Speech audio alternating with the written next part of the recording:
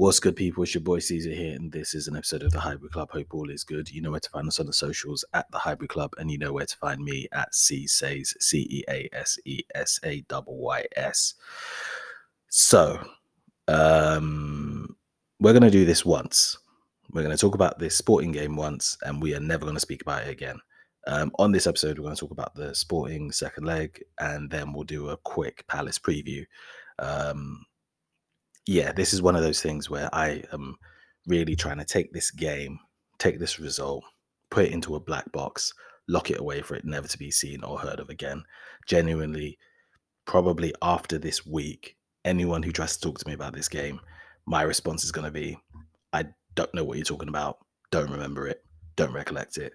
I certainly wasn't in at the ground. I certainly wasn't in the stands. I certainly didn't see everything happen with my own eyes. Absolutely not. No. That level of trauma gets buried quite deep. And I'm being melodramatic. I wouldn't go so far as to say trauma, but it's getting buried in my subconscious like trauma because, quite frankly, I am sick to death of the Europa League. Absolutely sick of it. Don't get me wrong. Didn't want to lose. Didn't want to go out. Want to win it. But I'm sick of it. Sick of the dumb music, sick of the rubbish team, sick of the fact that it brings you down to its level. Your performances don't, your performances don't jump a level because you're playing teams you should beat. Your performances drop. They bring you down to their level. It's disgusting and I hate it. So I will talk about this game and then we're done. And of course, the game I'm talking about is the second leg of the Europa League fixture against Sporting CP or Sporting Lisbon, as they don't like to be called, and henceforth will be referred to for the duration of this podcast. Now, both us and Sporting went into this fixture off the back of 3-0 wins over the weekend. So both teams going into it in good form, good confidence. First leg ended 2-2, of course, but the scoreline could have been genuinely anything because it was a bit of a helter-skelter game. Now, of course, the winner of this fixture would go on to the quarter-final of the Europa League and, go one step closer to the possibility of winning some European silverware, which is a big thing for any club. I don't care who you are. Even the mighty Real Madrid defined themselves by their European silverware. So I don't care whether it's the Champions League, the Europa League. I do kind of care if it's the Conference League. But European silverware is important. Let's not pretend it's not. Before the game, it was sort of worst case scenario with, if before the game, if you'd spoken about worst case scenario, you probably would have said key players getting injured, extra time, losing on penalties, or just getting absolutely battered. Well, the good news is we didn't get battered. But the bad news is we pretty much rolled the snake eyes and the casino walked away with all our money. The cardinal rule of these things, the house always wins. And by house, I mean the disappointing home of European results that we have collected and found ourselves in over the years. So I'm not going to pretend this doesn't hurt or that it doesn't sting more accurately. But it's more the way it happened than the going out itself, I think. At some point, we probably will need to have a conversation about Arteta's European record. But I think it's more of a... I'm not as salty about that as I've seen some people are, because the vast majority of teams who go into a European competition are not going to win it.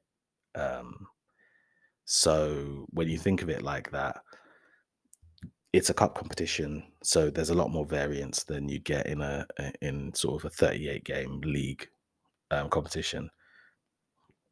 But also,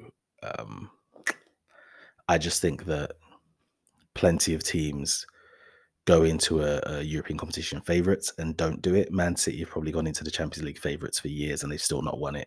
PSG gone into Champions League, one of the favourites, still not won it. So as disappointing as I am with the result, kind of like my earlier sentiment, my issue with Arteta isn't so much how disappointing his European record is. It's probably the way he's gone out of European competition since he's been Arsenal manager. But that is a conversation for another time, I think. Now, of course, it is disappointing to lose, any game, particularly a European game, particularly a European knockout game. it's one thing to lose, but it's another thing to lose on penalties. That's always a bit rough. And it was, of course, the first ever penalty shootout out the Emirates. So to lose that way is very much a bit of a gut punch. Um, I will say though, being there at the ground, it, even before the game, like Phil Collins, there was something in the air that night. Rainy night, roof covering caved in, supporters getting drenched. Bit of a prophetic fallacy, I think.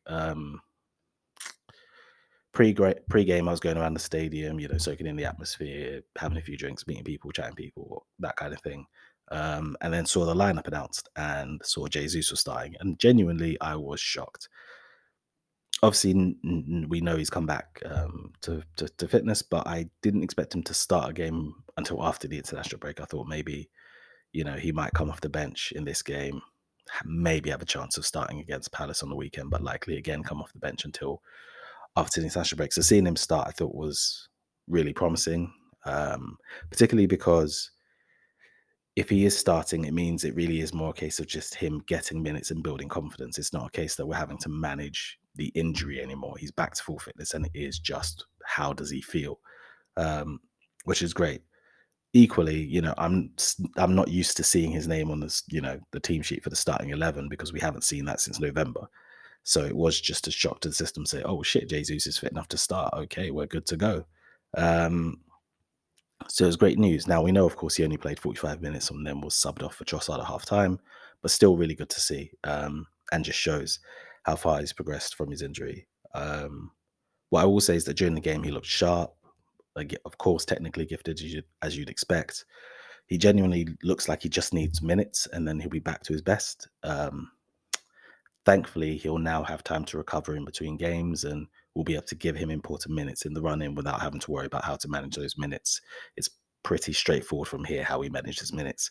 He plays, anywhere between 45 to 60 minutes against Palace, international break, trains, comes back, and he's probably pretty much ready to go for Leeds. So fingers crossed. But yeah, start of the game went from bad to worse. So first of all, there was the Tomiyasu injury. Looked like he, I don't know what that was. He sort of spun around, caught his foot in the turf. Looked like he twisted his knee. Looked really, really bad. By all accounts, left the stadium on crutches. So Ben White comes on and he goes off, and that's within 9 minutes. And I feel bad for him because he's had a really, really rough season. Actually, he had a great first half of last season. By that point, very much up for player of the season. Gets injured, comes back. He basically looks perennially rusty, like he's perennially coming back to fitness. And now he has another long layoff, and he's got to be wondering about his sort of long-term place at this club because we are on an upward trajectory and we're waiting for no one. And much like the conversation with Smith Rowe, players have to ask themselves whether they can stay fit and contribute in the long term to this project. And players who deem themselves unable to stay fit for long, whether it be pure accident, whether it be a pure accident in terms of just impact injuries and that kind of thing, or whether it be long-standing muscle injuries, wherever they are, you have to be available.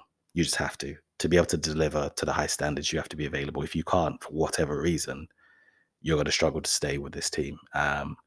So yeah, fingers crossed he gets back to full fitness as quickly as possible. Hopefully he feels better soon because he's been a fantastic addition to the club. I'm still convinced there's a top player in there, but he just has to stay fit. And once he stays fit, he has to get some minutes. And when he gets those minutes, he has to perform. And so it's a long road back for him, but we'll see. We'll probably find out in the next few days what the situation is with him. And just as we were dealing with that, the game was, we were struggling to get a foothold in the game. It was pretty routine opening 15 minutes, I thought. Jesus then had a really good, decent attempt on goal. Reece Nelson did well, sort of curled a cross in from the right. Jesus arriving at the back post. He sort of underhits the shot, and the Sporting keeper was able to palm it away. But it's one of those where you look at it and you go, oh, just a better connection. And that's going in the net, and it would have been a fantastic piece of movement and a fantastic finish. And yeah, it it's at that point, when that chance goes, I'm thinking to myself, okay, we've got them. We're at home.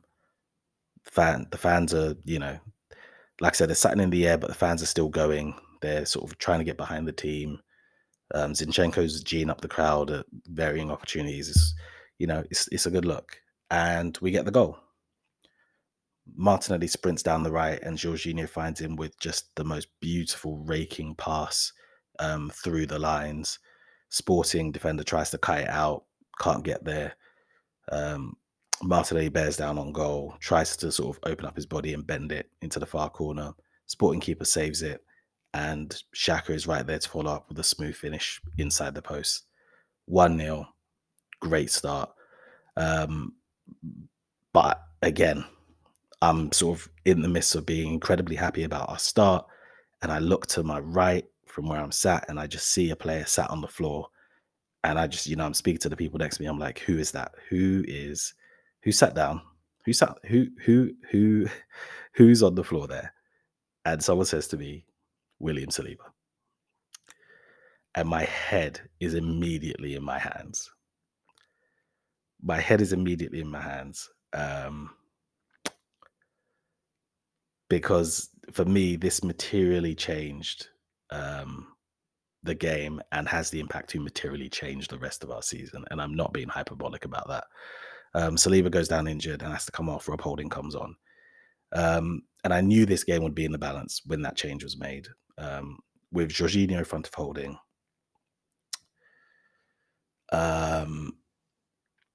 we know Holding struggles with the way we're now playing. We know he struggles in our system. He looks like a player who knows his skill sets and knows those skill sets does not suit this team's style of play.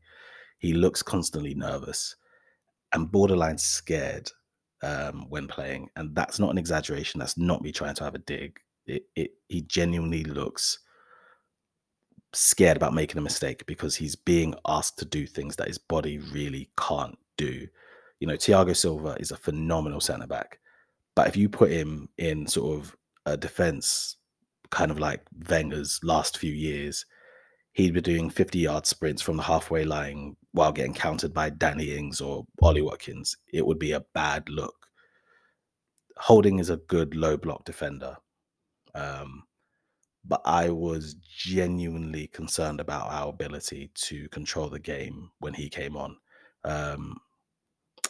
Also wonder what we'd do if Saliba was injured for more than one game. As in, if we lost him for more than just Palace, I don't know what it would look like for us, because he dovetails so well with Gabriel. They cover so much of the pitch. Their physical dominance, their speed, their technical ability on the ball, their composure, all of that allows us to really dominate. Teams try to put it into a defensive half space. Saliba sprints, wins the ball, gives it back to Ramsdale, calmly and composed, and teams barely try it again for the rest of the game because they know they're going to get no joy out of him. Even with the sort of second half of the season where he's looked a little bit more rusty than he did to the first half, he still shuts down so much. For every one time you see maybe someone gets close to him, there are 15 times where they get nowhere near, right?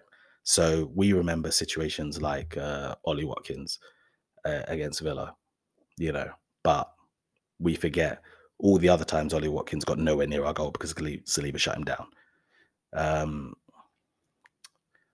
We rely so much on our centre-backs to control the game, and Holding just is not at the level.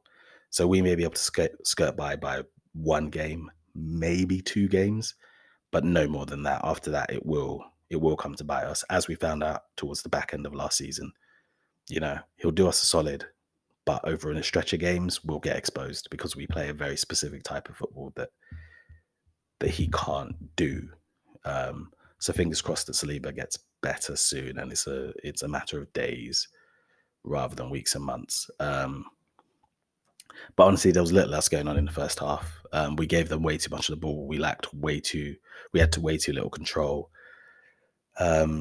Jesus had a really good chance on the sort of half-hour mark. look like his old self. He sort of weaved his way into the box, taking on multiple markers, sort of, before having a good shot and forcing a good good save from the Sporting keeper. Genuinely, I can't wait for him to get his first goal back in the red of the Arsenal, because I do think that'll give him a lot more confidence. I think the more minutes he plays, the more he's able to ride challenges, the more he's able to, jink through defenses, that he'll realize that he's okay, he's physically fine. And once he gets that goal, he'll get going again. He's a bit of a streaky striker. So, once he scores one, he'll probably get 2, 3 or 4 or 5 within 6 or 7 games before going on another little bit of a drought. So yeah, the sooner he gets that one, the sooner he gets a few more. But yeah, the lack of control was a bit alarming. I do wonder whether there might be a bit of an issue playing Xhaka, Vieri, and Jorginho together. This game in particular, due to the lack of control, required a lot of sprinting in both directions, a lot of two-way sprinting. And if we don't have complete control and we lose control, then that requires more athleticism to regain the ball and shut down turnovers and transitions. So in this game, Vieira was losing the ball in key areas, and we were losing control. Jorginho was getting bypassed as people were doing shutter runs for our midfield. And so we end up having no real control of the game. Now, Jorginho is a brilliant technician. On the ball, he's fantastic. Defensively, he's very good at picking people's pockets and getting away with the ball. But when the threat is in front of him, he'll try and sort of lunge to kind of just nick the ball away before giving it to a teammate. If he misses that, he's out of the game. And then they have our entire midfield to run into. Now, this is where having the likes of Saliba and Gabriel becomes important, because they can just clean up. But we only had Gabriel, and he was doing his job on his side, but it was just too much space to cover. So yeah, I do wonder about that midfield. If we're not able to keep complete control, I don't know if that midfield has the sufficient balance in terms of pace and athleticism in the middle to be able to kind of help us maintain control. I did think Xhaka was really, really good in this game, though. Proper adult, grown man performance, putting himself around, getting on the ball, nutmegs, keeping possession, bringing other players into the game. But he can't do it all himself. And in this game, Vieira was quite poor, and so Xhaka was having to pick up a lot of slack. Martinelli, to the left of him, wasn't having the greatest game. Still working hard, doing Martinelli things, but wasn't one of his real impactful performances. And he was just a little bit off it. So when halftime came round, all I was thinking was, I don't know about you guys, but all I was thinking was, happy it's halftime, happy we're up, 1-up, but at what cost? Knew the game was there for us, but if we didn't step up, they could get us. And just like in the first leg, really. Second half started and it ended the way the first half did, with us slightly off the pace. They had chances, and both Gabriel and Holding did well to block shots inside the area. But Sporting were clearly going at us and getting transitions, running in space. And they were really searching for that equalizer. So, we just really did struggle to get our foot on the ball and impose our style of football. Movement would break down. There'd be sloppy passes, or we'd lose a duel, or I don't know. It was just all the things that make us good. We just were 5, 10, 15, 20% off at varying points of the game. And so around the hour mark, they get their goal, and what a fucking goal it was. Ball comes in from long kick. Holding doesn't win his header. We fail to win the second ball. Ball falls loose. Jorginho gets dispossessed on the halfway line. This is another example of him diving in, not winning the ball, and being taken out of the game. The ball falls to Pedro Gonzalez. He picks it up, takes a touch, looks up, sees Ramsdale off his line, and just thinks, why the fuck not? And he just sends a looping shot over Ramsdale, and it falls just under the bar. He was about 45 yards out. And yeah, that phenomenal strike just sent the Sporting fans into pandemonium. Smoke going off, flares going off. They were having a good time pre-match. They were having a fantastic time throughout the game, even when they were losing.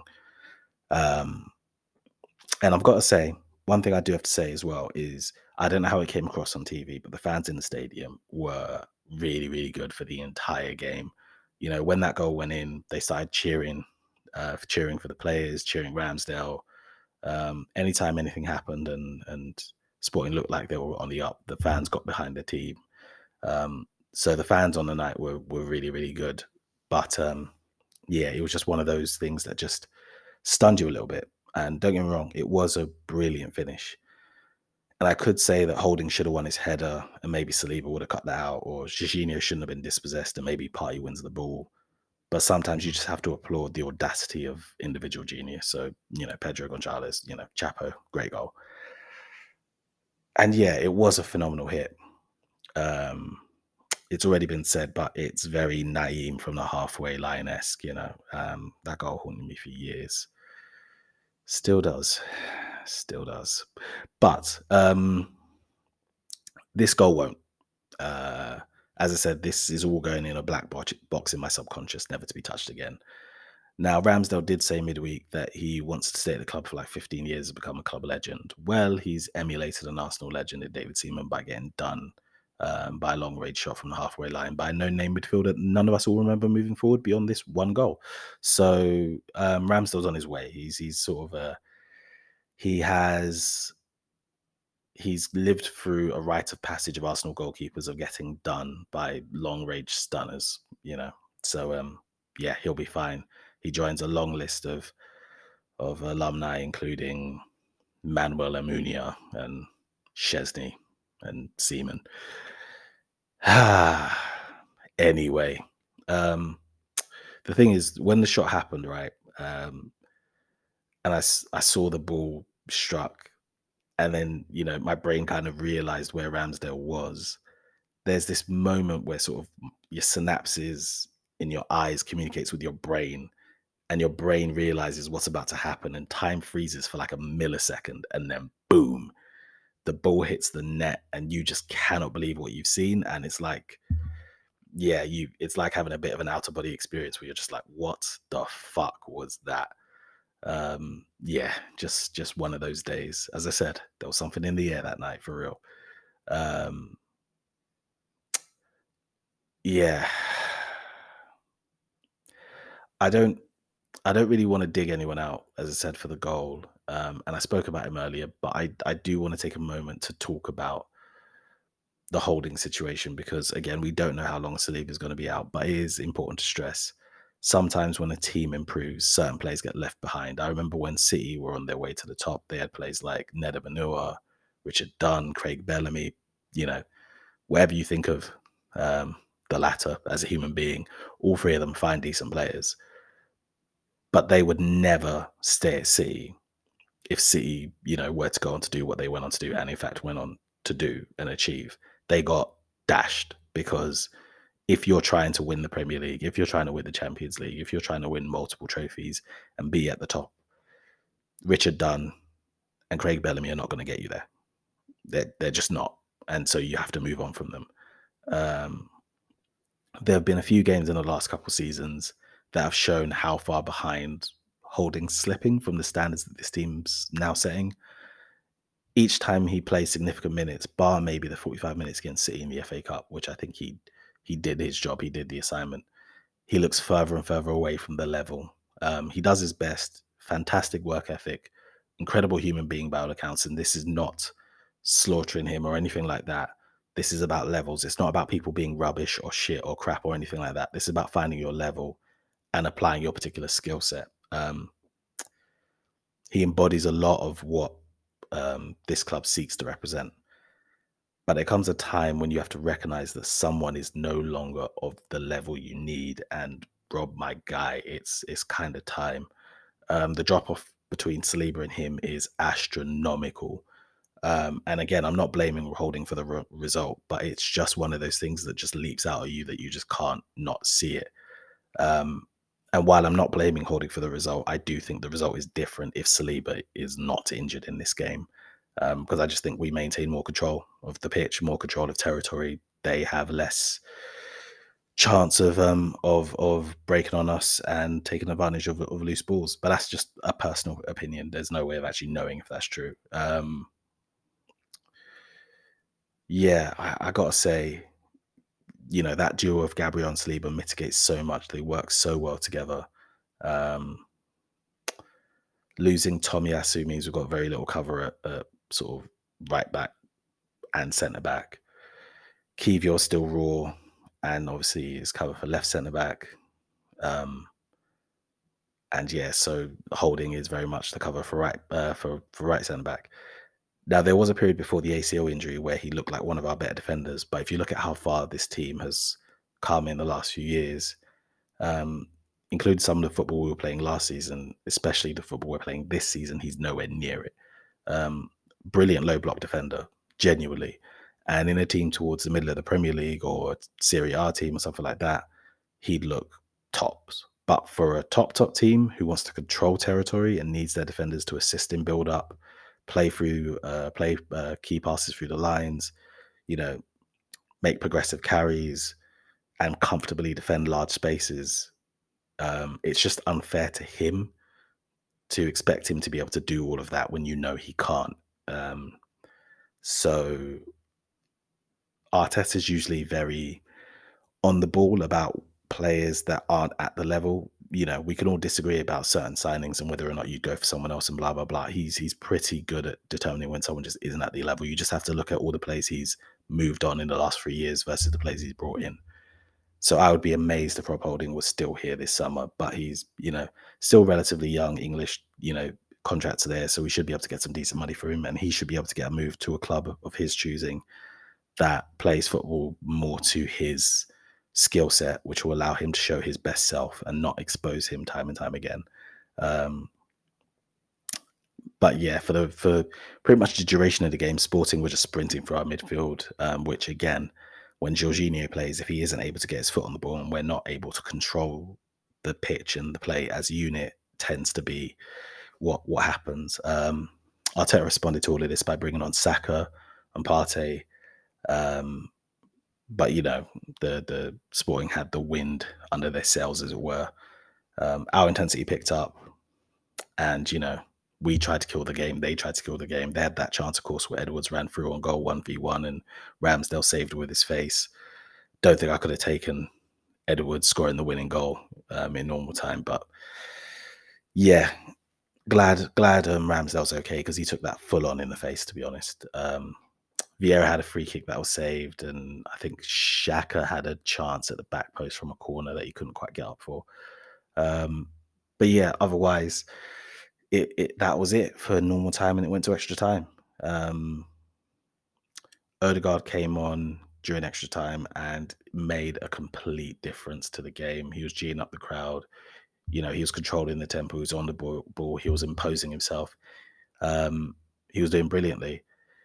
And it was in stark contrast to the night that Vieira had. Vieira had a very, very poor night. And it's one of those things I keep saying about the fact that Vieira doesn't really impose himself as he should in games.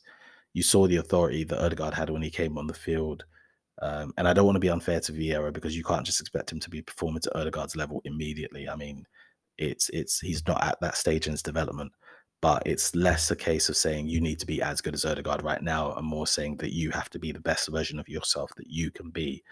And we know that you're a brilliant technician. We know that you've got a great weight of pass, a great, range of toolkits in your disposal in terms of the types of passes and the type of play you have, good movement, good understanding with the players around you. You can play in small spaces, and you've got good end product. So we just need you to be more imposing in terms of getting on the ball and dictating play, really taking control of games, demanding the ball, getting it, moving it, demanding it, getting it, moving the team around, creating space, creating angles for the pass, shaping your body so you can either, dink the ball through to Saka on the overlap, or play a floated ball to the back post for the number 9, whatever it may be, but just do more, give more. That person in that position needs to be the person driving the game forward, and he just didn't do that. Now, for me personally, I always give players one full season before I start to draw any conclusions. So I'm not going to say like he's a busted flusher, he's not going to make it, or blah, blah, blah. I just don't think that's the way this works. But he'll know after this season what he has to improve on. He's had times this season where he's had massive impact and he's had a really good end product. He needs to do that, but he also needs to be able to control a game and impose himself. He can't just be a moments player. We need more than that from that position. We need him to take control. And yeah, had he done that, I think the game might have turned out a bit different. But it's not on him. It's a collective thing. It's a collective failure. We did have a chance in extra time, which saw Trossard run through on goal. He had a great chance. He pounced on a loose back pass, just straight down on goal, 1v1. And at the time, I thought he just scuffed the shot, but it looks like a really good save actually. Um, the shot saved, rebounds off the post, and it's cleared away. He scores that, we win the game, no doubt. And it's a shame, really, because it's those, we're all having, there's a lot of navel gazing. We're all, speaking to ourselves and thinking to ourselves, what it could have been, what this means. We're making judgments on players and deciding who's going to make it, who isn't, who's good enough, who's not. And basically, it was the distance of the width of a post. And we're maybe not having any of these conversations. It's, no one's questioning whether or not Ramsdale's a good enough goalkeeper because he doesn't save a penalty if that ball goes in, and it's a matter of inches. And those are the fine margins in football between, people saying you're the one, you're that guy, and people saying you're maybe not up to it, a matter of inches. So what can you do? But yeah, the rest of extra time was trash, quite frankly. Just not a lot happening. Again, really impressive Odegaard, how he came on and how he comported himself, and just the way he dictated play, and how much of a lift the entire team had when he came on, but wasn't enough, went to penalties. And I don't have to tell you what happened there. I know people will be critical of Ramsdale on penalties, but I think it's just important to remember that we don't make it to penalties without him. He made a couple of big saves during the game. I don't want to see people getting on Martinelli because anyone can miss a penalty. Anyone can. And he'll hopefully be back better and stronger for the experience. Although I'd rather he didn't go for it, but he can. And yeah, it's just a shame. I do feel like we have a good few decent penalty takers in our team. Ramsdale could have done better on the penalty saves. I think he'll know that. It'll probably be something he works on throughout his career. He's still a very young goalkeeper in goalkeeping terms, nowhere near the sort of peak level you'd think.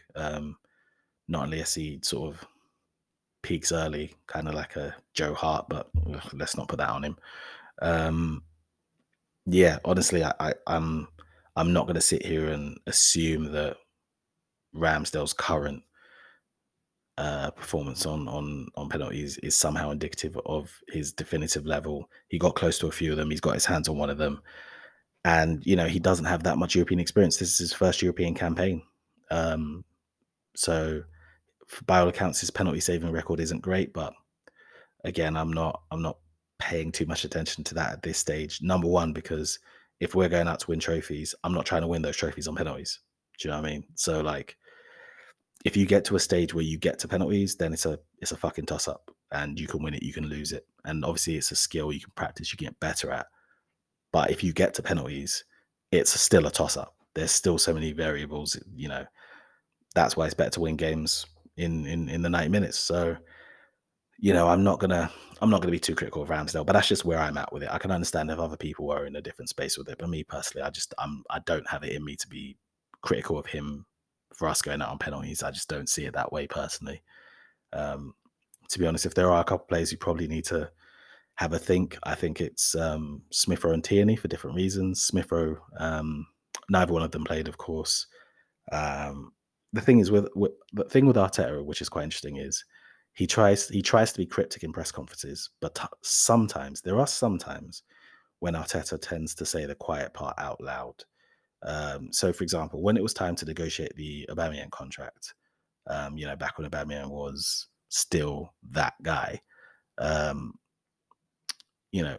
Arteta spoke very glowingly about how much we rate him, how important he is to the team, how much we need him, how we can convince him that we can go where he wants to go, and blah blah blah. And when it was time to decide on Lacazette's future, it was very much, we'll see at the end of the window. Which basically meant we're not re-signing him, but I don't want to have this conversation now because I still need him for the next few months and I don't want him to down tools. And I say that Lacazette knew he wasn't re-signing. we knew he wasn't resigning. So it's not like he was hoping to stay and we said no. Everyone was comfortable with that arrangement. So, but it was also like when Martinelli wasn't playing and people thought that, oh no, Arteta hates Martinelli. And Arteta came out and said, no, I love him more than you do. But with Smith Rowe, he's basically saying he's got to put the work in to show he belongs. So he's not getting the same kind of glowing positive reinforcement that Martinelli got. It's very much, well, he's got all the talent. He knows we love him, but he's got to show he's available. He's got to show he wants it. And he's very much saying what needs to be said out loud because, yeah, Smith Rowe has to do exactly that. He has to. We played a game where we needed a goal and we needed to win, and Smith Rowe didn't get on the pitch. And there were other reasons he didn't get on the pitch. I think the substitutions that were made were very much about getting control. And clearly Smith Rowe isn't at a stage yet in his recovery and development where Arteta feels right now he can confidently rely on him to deliver in that way.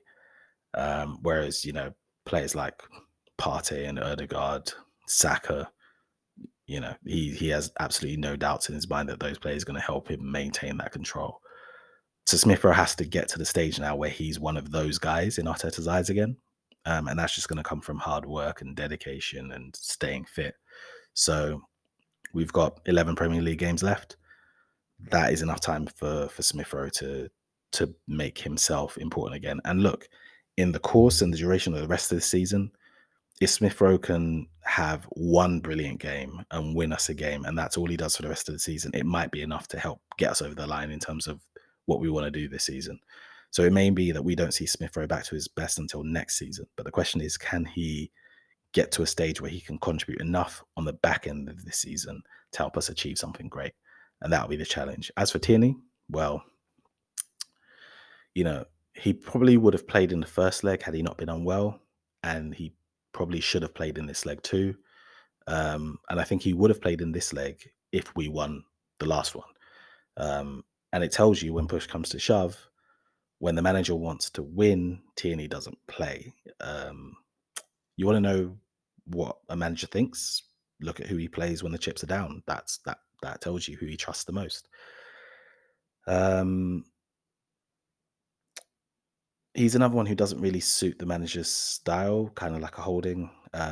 Not nowhere near to the same extent. Let's not, you know, I'm not comparing the two in terms of their level in this team. I meant doesn't suit in terms of style of football. And Tierney's one who is likely off in the summer. I'm sure he knows it. We all know it. This isn't coming out of nowhere. I think we all can see the writing on the wall here.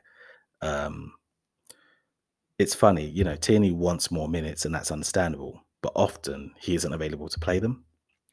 So kind of like the first leg, he was unwell. It's not his fault. Odegaard was too. But if we needed to rely on him to the degree that he wants us to rely on him, the likelihood is we'd be left on high and dry like we were the previous two seasons when he broke down towards the end of the season. He needs to be more available, as well as improving his on-the-ball ability and that kind of thing. I mean, look, we still need him for the rest of the season. He's still going to be massively important for the rest of the season. He's still a brilliant player, a fantastic person in dressing room, and a player who I really, really like. Let's hope he can help us get to the promised land. Because if you're going to cut loose someone like him because you're going to the very, very top, then you need to get to the very top because you don't want to lose players like him just to end up back where we were when we signed him. Look, Zinchenko is that guy. Whatever you think about loose passes or being defensively suspect, Zinchenko is that guy. But his injury record isn't spotless either. So Tierney still has plenty of minutes left to play in the rest of this season. So let's see what Arteta does to moving forward. But yeah, he's another one. Tierney's another one who will be looking at himself and thinking, didn't get on in this game. We needed to do something. What does that mean for me? And particularly with one game a week for the rest of the season, if we're able to manage those minutes well and Zinchenko doesn't get another injury, Tierney's minutes really are reduced to, 10, 15, 20 minutes off the bench every other game or every other week. So we'll need him. So let's just hope we can keep him engaged. Anyway, that's all my thoughts from the sporting game. As I said, done it. It's in a box. It's finished. We are not talking about this again. So, yeah, that's it for part one. Meet you for part two. We'll look ahead briefly to the Palace game in a bit. Welcome back, people, to part two of the Hybrid Club. It's your boy Caesar here, and we are looking ahead to the game against Palace on Sunday. Now, of course, we came off the back of what I believe is a disappointing result in a competition that I cannot recall, against a team that I don't quite remember, with an outcome that is just escaping me at this moment. But we do have 11 games left in the Premier League, and we are 11 games, well, technically at this point, 10 games, but let's just say 11 games away from doing something incredible. These players are 11 games, technically 10, away from writing their names into the history books. And it's an interesting thing, really, when you talk about going for a league title.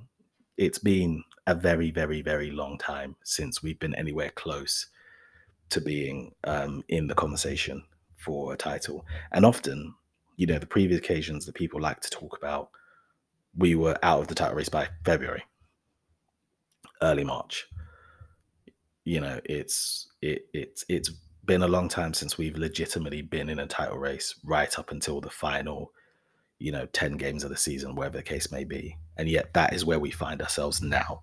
So if these players are able to, keep their nerves, keep their steel, and maintain their levels, maintain fitness, maintain composure, maintain focus for 10 more games, that will be the difference between anonymity and infamy. And it's an incredible thing to be on the cusp of greatness and be at that sort of sliding doors moment where it could go either way.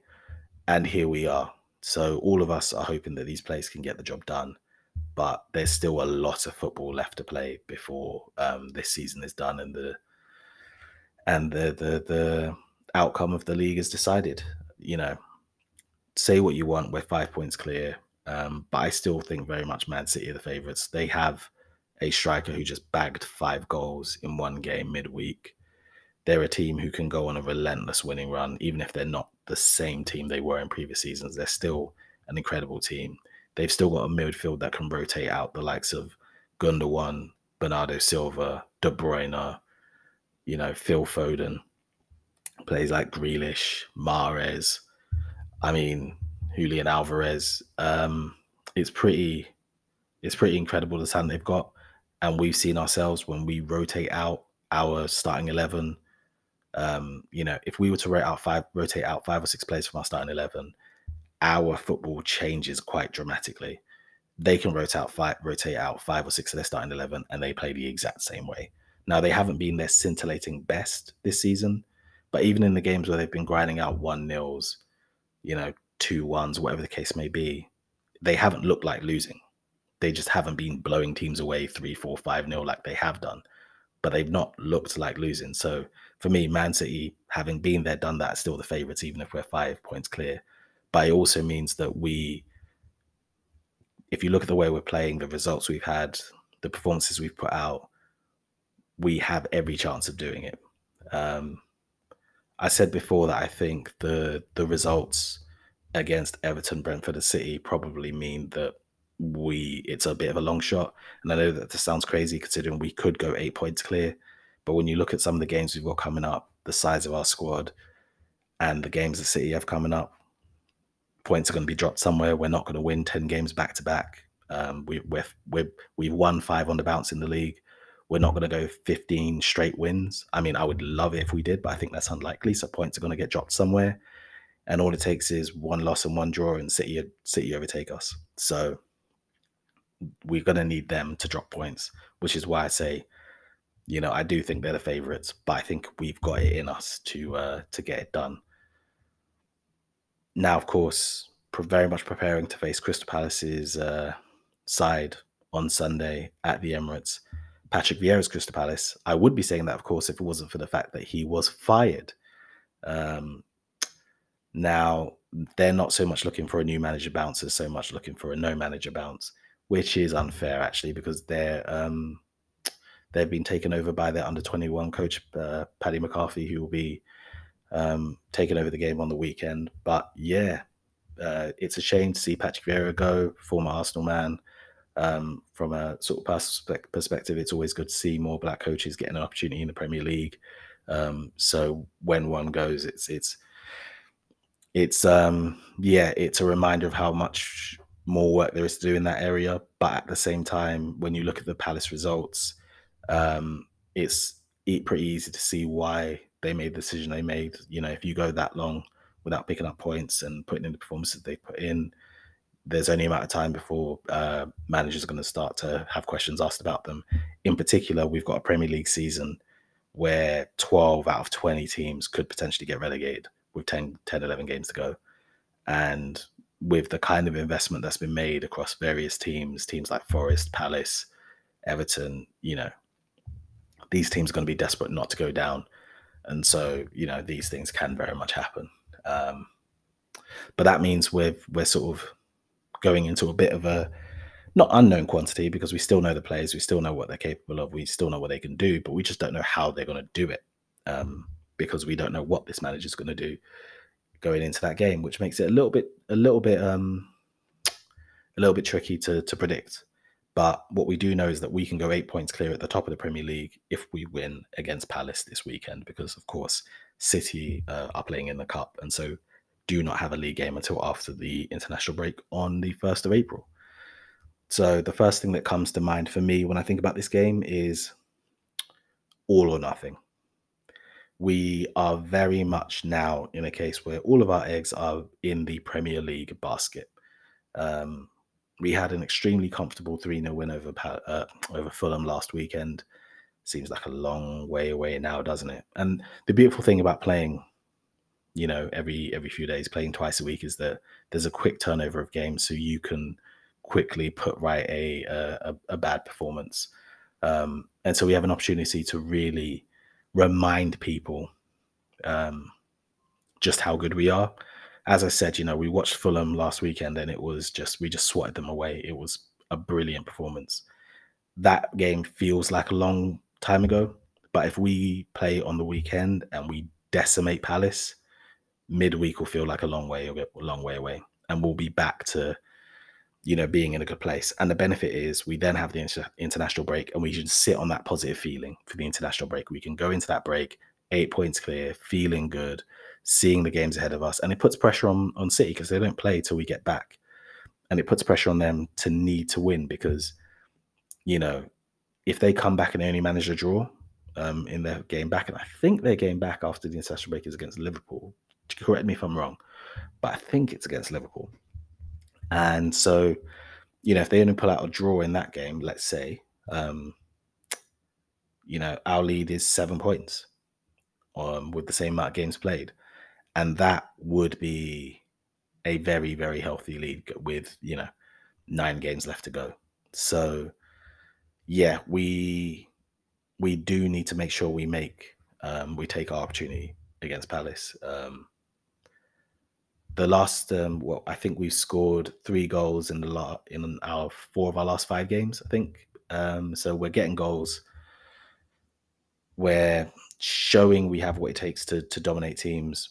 And other than a freak wonder goal in midweek that I hear was scored by someone in some game that I definitely didn't attend, we've been, you know, we've been not too bad at the back, or at least in most recently. So we've got to kind of get back to doing what we do. And yeah, that means the run starts now. You know, I know question gets asked a lot, you know, when does the title run officially start? And while I think generally, if there was going to be a consensus, it would probably form around after the international break, 10 games to go. That is a run, you know, you're 5 points clear, 10 games uninterrupted. That's the title run.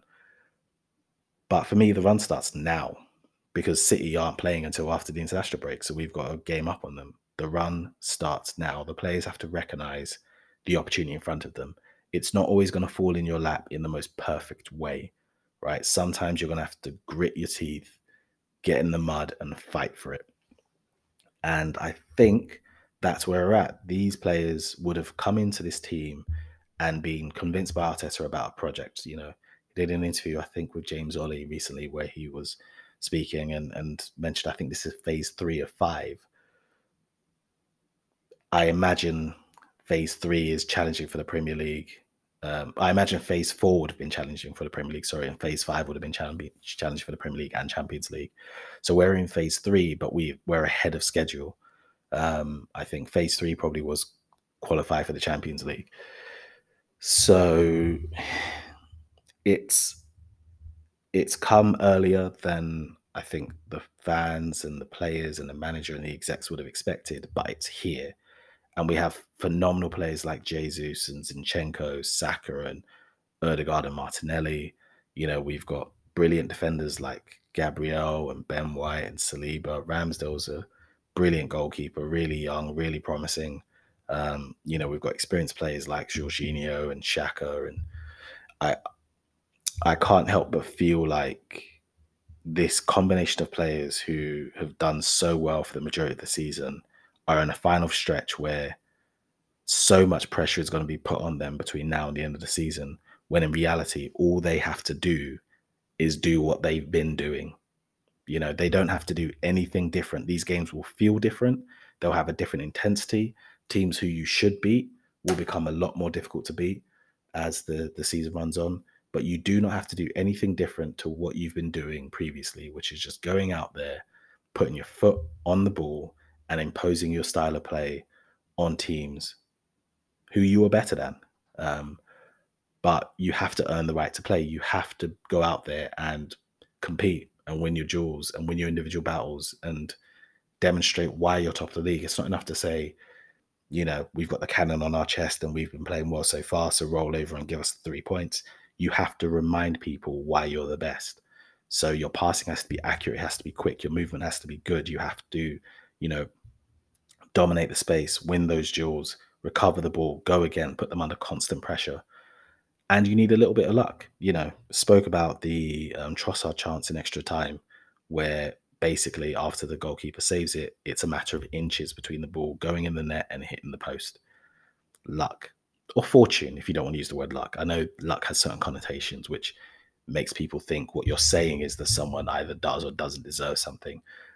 Fortune might be another word. And we'll need some good fortune to get over the line. But these players have it in them to get it done. So let's get it done. So yeah, for me, I'm looking at the table and I'm seeing, we've played 27, won 21, drawn 3, lost 3, scored 62, conceded 25. We're on 66 points. Win this, we're on 69 points with 10 games to go. That is a healthy amount of points that I would have done unspeakable, ungodly acts to have gotten in the last few years. Palace, on the other hand, 27 games. They've won 6, drawn 9, lost 12. They've scored 21 and conceded 34, and they're on 27 points. And, between 12th and 20th, there is 5 points. So Palace are in the thick of it. They're in the mud, which is why they made the decision they made with Patrick Vieira. And we know they have dangerous players like Zaha, Elise, Eze, all, technically gifted, attacking threat, able to cause real damage. So we'll need to make sure that they are a non-factor. We'll make sure that they have no threat. We'll need players like Jesus to hold onto the ball if he plays, Trossard. If he plays instead, Martinelli, keep running at them, keep them occupied. Have our midfield, our 2-8 and our 6 hold onto the ball and control the middle of the area to kind of keep that pressure cooker contained, so that Palace are constantly under pressure. Our defenders to sweep up, regain, retain, recycle the ball, go again. Saka, Erdegaard, those combinations on the right-hand side. Do what we do, put them under pressure, and we'll be all right. But what we don't want to do is allow ourselves to get isolated. You don't want Zaha isolating Ben White, because Zaha is skillful enough to embarrass pretty much any fullback in the league one-on-one. So you don't want him one-on-one. You want to make sure, if it's Saka on the right, he's coming back to work hard to support Ben White going up against Zaha, so he's not isolated. You want, if it's Holding, if it's Saliba, whoever it is on the cover, providing support as well. So these are things that we're going to need to do because Palace have been in pretty poor form recently. So it will be an astronomically bad move for us to give them the breath of life after they've been so bad when we're in a position to potentially extend our lead to 8 points and put City under a lot of pressure. And look, City are chasing. So while they will feel some pressure in having to chase us, as far as they're concerned, they're going to have that impetus to go at teams and impose themselves on teams and really rough them up in the running. We now know the Champions League draws have taken place, and City are playing Bayern Munich in the quarterfinals, and if they go through, they'll have to play one of Chelsea or Madrid. So they're going to have some tough games in April and May. So we have an opportunity because the Champions League is 100% their priority. That as a club, whether or not it's conscious or subconscious, whether it's talked about or not, it's a fact that the Champions League is their priority. And to get to the Champions League, they're going to have to go past Bayern Munich and potentially Real Madrid. Teams who beat Bayern Munich, if you look back over the last 10, 15 years, teams who beat Bayern Munich tend to go pretty far in the competition. And in recent years, teams who beat Real Madrid win the competition. And there haven't been that many of them because Real Madrid have been hoovering them up in recent years. So City will be well on their way to winning the Champions League if they can get past Bayern and then potentially Real Madrid. I'm not talking about Chelsea because if somehow Chelsea beat, somehow Chelsea come through their tie and beat Real Madrid and make it to the Champions League semi-final, then this season is just, I don't even want to talk about that. So by all accounts, City are going to have a pretty active April and May while we are playing one game a week. Now, City's squad isn't as deep as it used to be. So the intensity of these competitions and the amount of fixtures they've got may have more of an impact on their squad than it used to. But we don't know that. What we do know is these players are very adept at going deep in the Champions League and also running away with the Premier League at the same time. They've shown they can do both. Not win it, but go deep.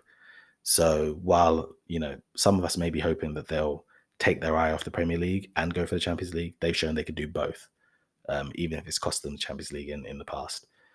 The hope is that their focus on Champions League means they'll just drop a couple of extra points than they normally do, which will give us just enough of a buffer to get over the line.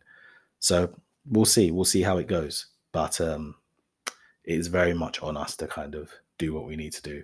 Now, for the game itself, we know that we'll be without Tomiyasu, Eddie, probably Saliba as well. Question marks about Zinchenko after the game. I think he was seen holding his hamstring. Hopefully it's just tightness after 120 minutes of running. With Palace, they have no Lokonga, of course, who is on loan from us. I believe Will Hughes and James McArthur are out. But it looks like they're coming back. So they've got, options in midfield there.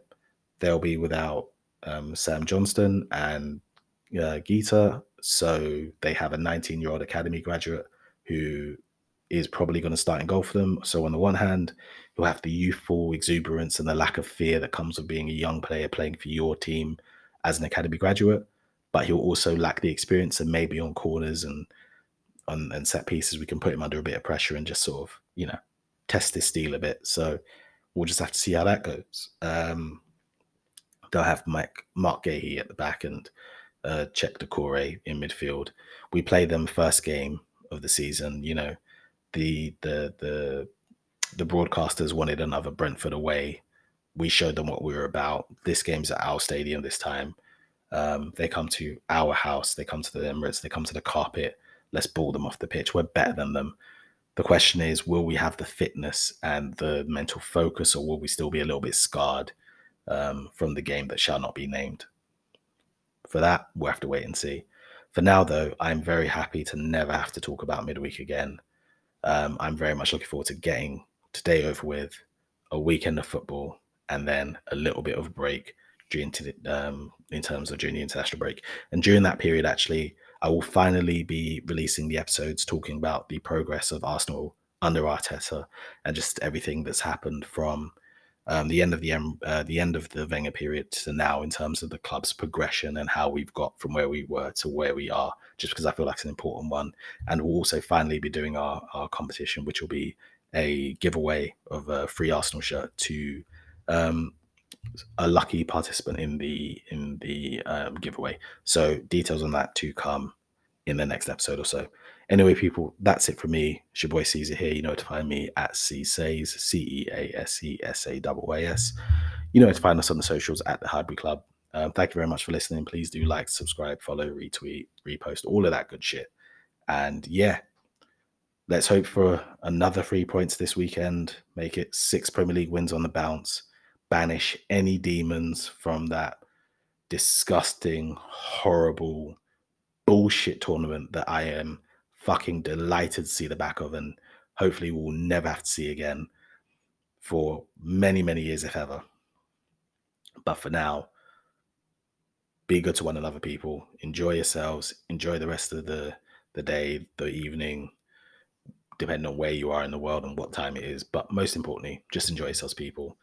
3 points. Come on, you Gunners. You know the deal. In a bit, people. In a bit.